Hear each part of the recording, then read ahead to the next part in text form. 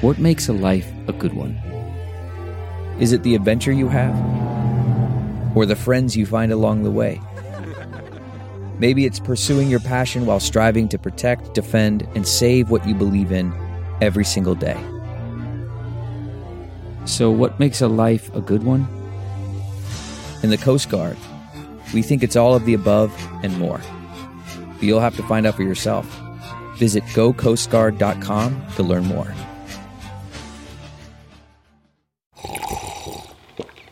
That's not just the sound of that first sip of Morning Joe. It's the sound of someone shopping for a car on Carvana from the comfort of home. That's a good blend. It's time to take it easy, like answering some easy questions to get pre-qualified for a car in minutes. Talk about starting the morning right. Just like customizing your terms so your car fits your budget. Visit Carvana.com or download the app to experience car shopping the way it should be. Convenient, comfortable. Ah.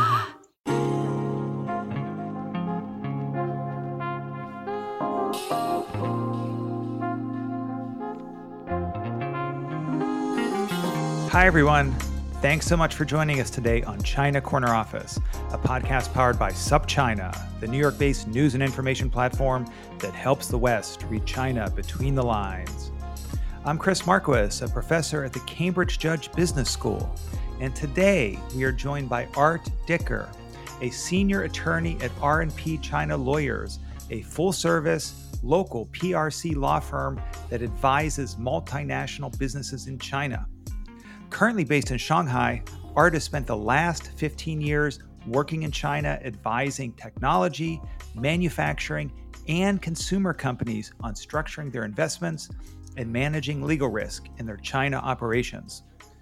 I got to know about Art's work through his LinkedIn newsletter on China tech law. I'll link to the newsletter in the show notes and recommend you take a look. One of the things I really appreciate about Art's writing is that he takes on some very complex topics and breaks them down in both a thorough and clear and understandable way. In the podcast, we discuss some of these areas, such as how companies are dealing with China's new data regulations, the VIE, or variable interest entity structure that Chinese companies use to go public in the US, and also how the laws governing the VC sector in China have evolved over time. We also discuss what got Art interested in law in China, his interesting career path, and a number of other more general trends in the China corporate law area. Thanks so much for listening and enjoy the show. Art, welcome to China Corner Office. Thanks, Chris. Great to be here. Yeah, really looking forward to digging into some of the legal issues you've been addressing. Been reading your newsletter quite enthusiastically on LinkedIn over the past number of months. We'll definitely link to that in the show notes. I guess the first question is just a little bit of background. I mean, you've been a lawyer in China for 15 years now. What motivated you to be on this path? Yeah, well, I'll try to keep it short because it can go back pretty far. I studied Chinese in university at Princeton. I kind of studied politics, international politics, and then the language, and then it actually was triggered from a book I read in high school based on a video game. Romance of the Three Kingdoms is one of the core classical Chinese novels, and I was this nerdy kid that played the strategy video game, role-playing game, and found out there was a book behind it. So I had that interest in the language and the culture, and then, like a lot of people that go to law school, didn't know what I wanted to do, so I went to law school, and then just combined it all after that. After a couple years in New York, I went to Beijing and worked at a U.S. firm's office there, and then went in-house to a U.S. software company that got me down to Shanghai, and I've been here since, and now back at a law firm again. Great. I know a lot of content in the newsletters is around sort of the high-tech ecosystem, VC ecosystem, and we'll dig into some of those questions, but now it sort of makes sense that you spent some time actually in-house at a software firm. Yeah, valuable experience. I use it every day. Can you say a little bit about the firm that you work at now and what type of cases and clients you have? Sure. The firm is called R&P China Lawyers. We've got about 50 lawyers on the team. We're a local firm, actually, but we focus exclusively on foreign clients doing business in China. So everything in that sense is more or less cross-border investments, transactions, and other things. So we're a full-service firm. I'll try not to do too much of a pitch here. We are, it's nice. I mean, because I used to be at Morrison Foerster, which is a fantastic global law firm based out of San Francisco. But we always had a small office in Beijing and small office in Shanghai and didn't have quite the full breadth of that a local firm can do. So even though I love the guys at Mofo, it's a different setting to be at now. Yeah.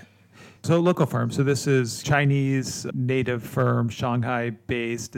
So the attorneys, are they mostly Chinese? Are they a variety of expats and Chinese? Mostly Chinese, yeah, mostly Chinese. And then we have a few of us foreigners who do manage projects. And we really take care of the client relationships, make sure the communications are smooth. We put ourselves in the shoes of those clients. And that's what I mentioned, being in-house before really helps out to know what the general counsel is thinking. And the clients, are they mostly domestic Chinese firms? Are they international firms wanting to access the China market? How does that break down, and the types of services you give to different types of clients? Yeah, they're almost entirely international firms, American and European, doing business in China. So there's a variety. We have retail clients, we have industrial, and my focus tends to be a little bit more on tech from all those years that we mentioned before, in-house and then at Morrison Foerster before that. Great. I mean, you've obviously worked at a number of different contexts, from international firm, in-house, now local firm.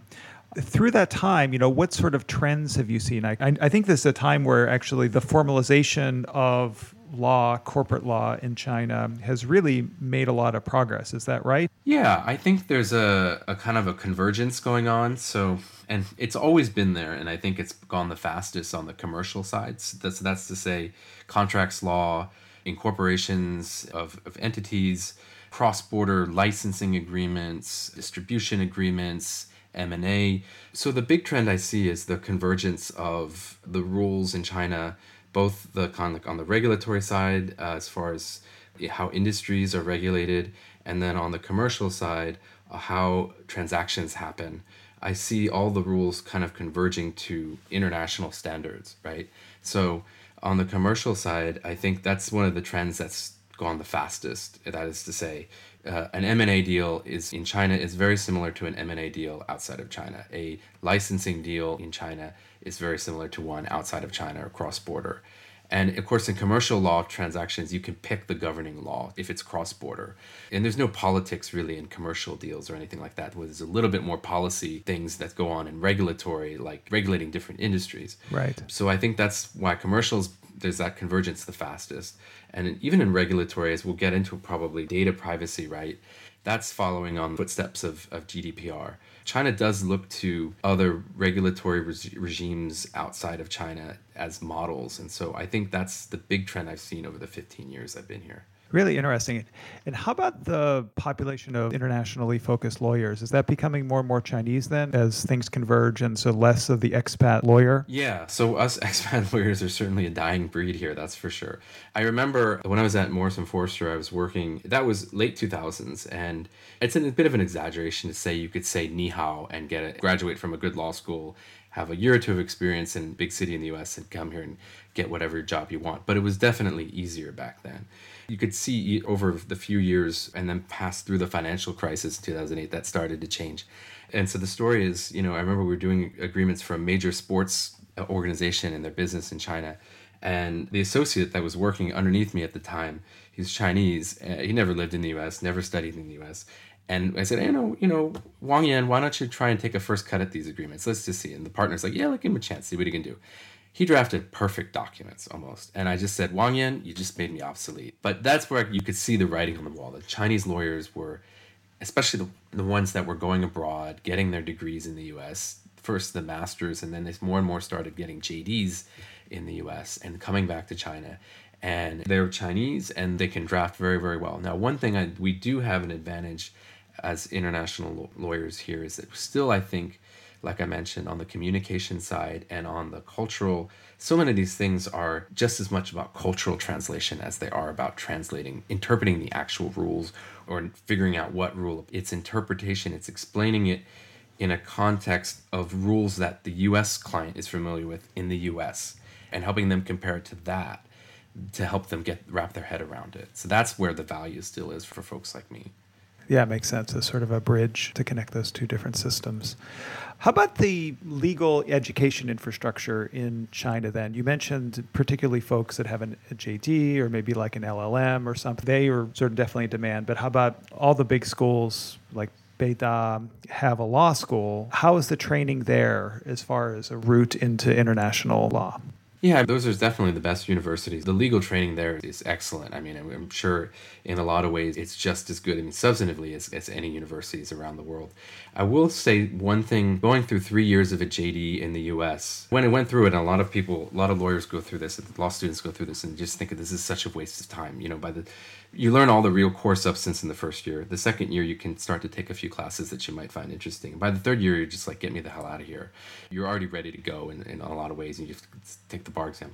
But I really, after all these years, appreciate the teaching style of law school, because it's the Socratic method and it teaches the case method of learning. You actually cram for the bar exam with these Barbary classes and so paid classes where you actually learn what you're supposed to learn all that time. But the theory actually really helps you later on in life in your career. It teaches you how to think. And so I never appreciated that at the time, but I definitely appreciate that now. The analytical skills that law school teaches you, it really does pay off. And I think that's probably still where there's a difference between American law schools, for example, with that 3-year JD program and what you might get as an undergraduate here at Beida. Oh, got it, right. Because the law degree is an undergraduate degree. Well, you can get a master's as well, but you can take the bar exam after an undergraduate here. How about the different types of industries that you're working with? And we touched a little bit on tech. Is there other financial services, healthcare? What are some of the international industries that are really represented among your clients? So when I was at Morrison Foerster, that was the time when a lot of big American technology companies were coming over. So we worked for Dell and Apple and UPS and some other major conglomerate companies. And then when I went in-house to Cadence, I started to focus more and more on software, because Cadence is an electronic design automation software company. It's the software that you use it's like computer-aided design software to design semiconductor chips. After that experience of 6 years as Asia-Pac General Counsel, I became a software guy as my core legal technical experience. And then what I've noticed in the last few years, and my clients are more and more fall in this area, is software as a service, SaaS, cloud-based companies. And those companies, there's definitely a slowdown in a lot of sectors in foreign investment here in China. But for companies which are asset-light software companies operating over a cloud, there's not been any slowdown at all. So my clients are increasingly those clients, enterprise software companies, where China software companies are great at B2C, consumer applications and so forth, Tencent, Alibaba, and the like. There's still a lack of in the ecosystem here is these kind of niche enterprise software companies that do a very specific thing, managing a certain kind of data like agricultural data, or managing cybersecurity or something like that, or supply chain management. We see these boring companies that no one's ever heard of running purely on the cloud, coming over to China still and not slowing down at all. Interesting. The cloud really makes me think about some of the data privacy regulations that have been in the news a lot recently. Would love to discuss those a little bit. And you mentioned that they're becoming more international, maybe more like GDPR. I recently interviewed some folks who had done a report on data privacy for the U.S.-China Business Council. And there was this really evocative phrase in there, in China, for China, data islands, they describe, because of the portability of data. If you're collecting data on China, they want to stay in China and not actually be able to move around to other data centers or other areas of the cloud, I guess. So could you talk a little bit about these new data regulations and how they're affecting the clients that you work with? Sure, absolutely. Yeah, it's a fascinating topic, and it's the biggest topic over the last year for sure. There is a lot of moving parts. The big thing that does stick out in people's mind is that local storage requirement. Is it really a hard requirement? If you read the rules, it's not a hard requirement. But when you get into the weeds a bit, some of the practical difficulties of complying with all the other requirements of the data privacy rules that came out last year. For example, you need to be able to correct the data if a user requests it. You need to be able to find it then. You need to be able to filter data which is national security related or not national security related, whether it's called important data or not, which is not a well-defined term in the law. Or you need to potentially go under security review if you're exporting data, right? So these things, no one really knows yet how it's going to be enforced. So people are naturally taking a cautious approach at first to keep the data here if it's easy enough to do. Now, there's some companies which have their analytical software or their algorithms running at headquarters, right, in their big IT infrastructure. So for some people, they're still going to want to get the data out, and maybe they have to anonymize it or whatnot. And that's a whole nother way people are trying to think about this. How do I still get valuable data out that I can use at a macro analytical level, but maybe strip out some of the personal information that's problematic? God, that makes a lot of sense. That works under the provisions of the law. If it's anonymized, they can still be used outside of China? Yeah. Generally, yes. I mean, for personal information. So there's personal information, which is really about the Personal Information Protection Law, which came out in November. And if you're anonymizing it, you're basically there. I mean, if you're keeping your local copy there, you can fix it if the user requests that you make corrections or take it off. So that's a win-win where your local team can still have the information managed, and then maybe the headquarters can have kind of the anonymized data that they're just looking for. And then you've got the non-personal information, which is not usually an issue unless it starts to get into these kind of national security concerns, critical information infrastructure data could touch on financial, macro data, energy, these kinds of things, which are kind of on the periphery of national security or macroeconomic policy. Then you have to evaluate it. Is this data which I need to keep here or cannot easily export because it has national security implications? Yeah, it's interesting. I mean, how I think when things are still in a little bit of an uncertain environment, companies are really being very cautious. I'm not sure if this exactly connects into these regulations, but I know that there's been things in the press about actually data issues was one reason why the DiDi IPO was potentially problematic. Tesla has been in the news about having to have its data reside in China. So that, to me, data of cars driving around. Yeah, location data, yeah. That doesn't seem to me like it should be national security, but people are still being a little bit conservative on that, or am I seeing it the wrong way? Well, that's locational data, right? Potentially, right? You're talking about where people are going, which if you think about it, it very definitely could be useful information to some people. So, right. But also, I think in aggregate, you're getting into infrastructure usage, because those are almost infrastructure tools in and of themselves, especially if we're talking about DiDi. DiDi, I think, is also about the personal information there on location and other things. So I think also DiDi was just a bit cavalier about how they went about kind of full speed ahead and not paying enough deference to the regulators, and that's usually a recipe for disaster. Speaking of DiDi and companies from China going public, there's a lot of discussion about the VIE structure, variable interest entity, and because some of the companies going public, maybe all of them, I'm not sure, actually are structured in that way. It's a structure that's been around, I learned from your newsletters, a very, very long time, like 20 years. This is not a new thing, certainly, although certainly in the press a lot more. Can you say a little bit about what that structure is and how it actually helps companies from China go public or operate internationally?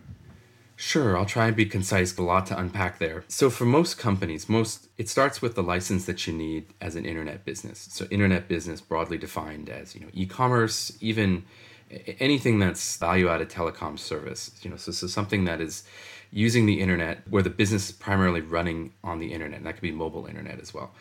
So these things are regulated and need a value-added telecom services license. One of the most common ones is the ICP license, Internet Content Provider license. So a lot of these tech companies that list on NASDAQ need an ICP license to run their core business. So the JDs and so forth. It could be EDI, but something similar to that. Right. And these businesses, if they want to raise money from foreign investors and eventually list on NASDAQ or wherever, they are restricted. So to get this license, you cannot be foreign invested. You have to be a local company. So therefore, they created 20 years ago, you're right, they created this elaborate structure where the offshore company that's going to go IPO doesn't actually own the operating company that holds this key license in China. But it's connected through this roundabout way with contracts that lock up the shareholders, which is often the founder of the company, and locks up the revenue, the after-tax profit of the business. Through these contracts, the auditors will sign off that this is like a group company. Even though it's not an actual subsidiary, it's so locked up, it's as if it's a subsidiary of the group. So leave it to some lawyers 20 years ago to bang heads with investment bankers and accountants to figure something out so ingenious like this. I can appreciate it for sure. But everyone else outside of China is like, what is this thing, right? It doesn't make any sense. Yeah. And it's just this peculiarity of the fact that internet businesses are regulated, need a specific license, and that license cannot be held by a company that takes foreign investment. And then so the shareholders on NASDAQ or New York Stock Exchange, so they actually basically own shares in this entity that has contracts for the revenue of the underlying asset. Yeah, and it's funny because once in a while you get one of these analysts point out that, hey, look right here in the risk factor. Hey, they don't actually own the company that has all the value. And I just kind of laugh at that. Of course, everybody out here laughs at that because we're like, duh. Right? We're like, yeah. So that's the age-old question, and when we all go back and forth about that. Will they ever really crack down on this VA? It is a bit of like a guillotine thing, right? Like it's a tentative relationship. It's never really been enforced, those kinds of contracts. There are cases. The most infamous one is Alipay, the Jack Ma, SoftBank, Yahoo kind of falling out. Right. And that was over the fact that Jack Ma was saying that these VIE contracts are not really allowed for this industry anymore. So there's always that threat or a founder goes rogue, right? Says, I don't know what honor these contracts and good luck enforcing them. But in the vast, vast majority of cases, especially where you have the founder sitting at that local operating company as a PRC national and at the offshore structure, he's got aligned incentives to make everything work. Most companies that list on NASDAQ are in that situation. So it is still a relatively safe structure, all things considered. Right. Yeah, you gave the example, maybe it might be interesting to talk about a little bit, of Meituan Dianping. Yeah. Which I thought was helpful in really elaborating how this works. Yeah, so the founder of Meituan Dianping, he actually, you can look right there, Wang Xing is listed there as the shareholder, one of the two primary shareholders of the operating company, and then he's also 30% owner at the offshore company that's going public, right? He's not going to do anything foolish down here to rock the boat. He's not going to take the company and run away with his buddy because he's got so much incentive to cash out, maybe slowly over time at the list co level. So those are the perfect situations where the incentives are aligned. So foreign companies, sometimes we always have to present this as an option, even though we don't necessarily endorse it too much. If you're more of a strategic investor, you're a multinational company, and maybe you have to get this license. So you look to what these Chinese companies have done and say, well, can I do a structure like that, a VIE structure? And there it's a bit different because you're really going to struggle with that aligning of incentives, right? Like Wang Xing and Meituan Dianping had. You're not going to have that natural guy who's going to have so much equity up here and so much equity down here that it all works, right? Yeah. And I can imagine for these Chinese nationals, this is a great way to get liquid currency in some ways if they are going to sell over time. There's so much difficulty transferring money in and out of China, maybe not into China, but traveling out of China. But this is, you can see how the incentives really align because it gives them this big pot of money outside of China. There's probably some of that. I think the primary thing is when these tech companies were going public starting in the 2000s, they needed to go public in a place that was receptive to companies that weren't profitable yet, right? And where do you go? Right. NASDAQ, which was where all of the dot-com companies went, a decade before. The capital markets weren't mature enough here and not flexible enough. And I think there was still, the requirement you needed to be profitable for 3 years, and none of these companies were. And then Hong Kong, similarly. And the U.S. has a big pool, right? Of course, the capital markets are bigger there. And then the venture capital ecosystem was slow to develop here. So you had the Sequoias and the Kleiner Perkins coming over here in the late 2000s, and there was no local VC industry, right? So and those guys are going to want you to structure for an IPO in NASDAQ. That's the ducks all aligned to have this elaborate structure. Yeah, makes sense. So I'd like to hear a little bit about the VC infrastructure that you just mentioned. I know that's another topic that you've written a bit about. So can you say, particularly in regards to the law, how the VC infrastructure has developed? Sure. I think in the beginning, because 20 years ago or more, there was no experience here of venture capital. There was no starting point. So the starting point became a lot of these folks from Silicon Valley coming over here. And that's when I started. Morrison Forrester has a big venture capital practice. I was immediately thrown onto those kinds of deals when I came over here as a young associate. And that time, the term sheets, the basic terms that would go into these deals were definitely borrowed from Silicon Valley templates. So that was a pretty easy kind of handover. But one thing that definitely was different was there were still some of the old kind of draconian provisions from back in the day in Silicon Valley, which were already kind of on their way out. Like, we definitely don't have time to explain all this, but there's this provision called full ratchet, which is a huge kind of a penalty term for when there's a down round in a venture capital financing. And it's so draconian, like it's just, you don't even see it anymore in the US, as far as I know. Of course, I've been here 15 years, so maybe I don't know any more about the US, but you still see the kind of these outliers like that. Someone from Silicon Valley would be scratching their head like, wow, you still can get that in a term sheet in there.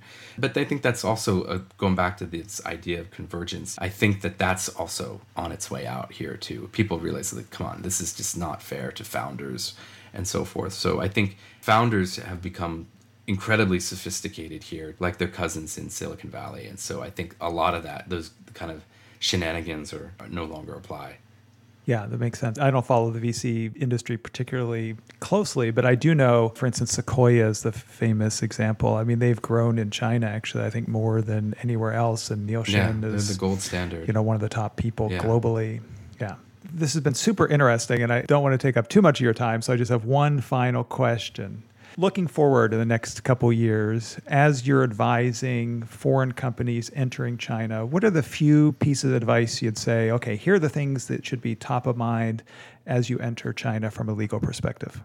I think a lot of people get hung up on the fact that it's complicated. That's where we come in. That's our role, is to explain it's complicated, but in many cases, it's doable. Where there's a will, there's a way. You can look at the data regulations. You can look at these things like VIE structures. You can look at how long it takes to set up a company here versus the US. All these things are improving. And at the same time, they're never as bad as you hear about in the horror stories. So I think the key thing to think about is, one, it is complicated but doable. And two, you don't have to be perfect. Whereas in the US, I think there's a focus on very defined terms and regulations. You have so much legislative history and judicial decisions interpreting how things, there's so much clarity. And here that just doesn't exist. And to be honest, that's what makes the job fun too, is to try and fill in those gaps with the experience. You're not going to find a regulation or an interpretation of it anywhere. You just have to know how it works on the ground. And so that's where we come in. What I always say is you need a story. So the regulators in industries which are more regulated, they're not actively looking to shut businesses down. They're not picking on foreign companies. They're still very welcoming of foreign investment here, especially if it's an industry that they're trying to develop. And you just need to have an argument, if you're ever challenged by the regulators, that this is what we're trying to do, this is the structure we have, these are the rules that we looked at, this is our logic, and if you disagree with us, we'll try and fix it. And they will give you a chance to fix it. So I think the point is that it can seem overwhelming at first, but if you have patience and perseverance, you can make it through. And of course, there's a big market here. There's a reason why companies still come here after all of these headaches and after all of these trade wars and after all of these things going on, right? Yeah, great. Well, that's a good way to end. I mean, I know there are a lot of trade tensions between the West and China, but I've been hearing from all the business I talk to, there's still lots of opportunity. And so this is very consistent with that. So thanks so much for joining us today on China Corner Office, Art. Yeah, thanks, Chris, for having me. Really appreciate it.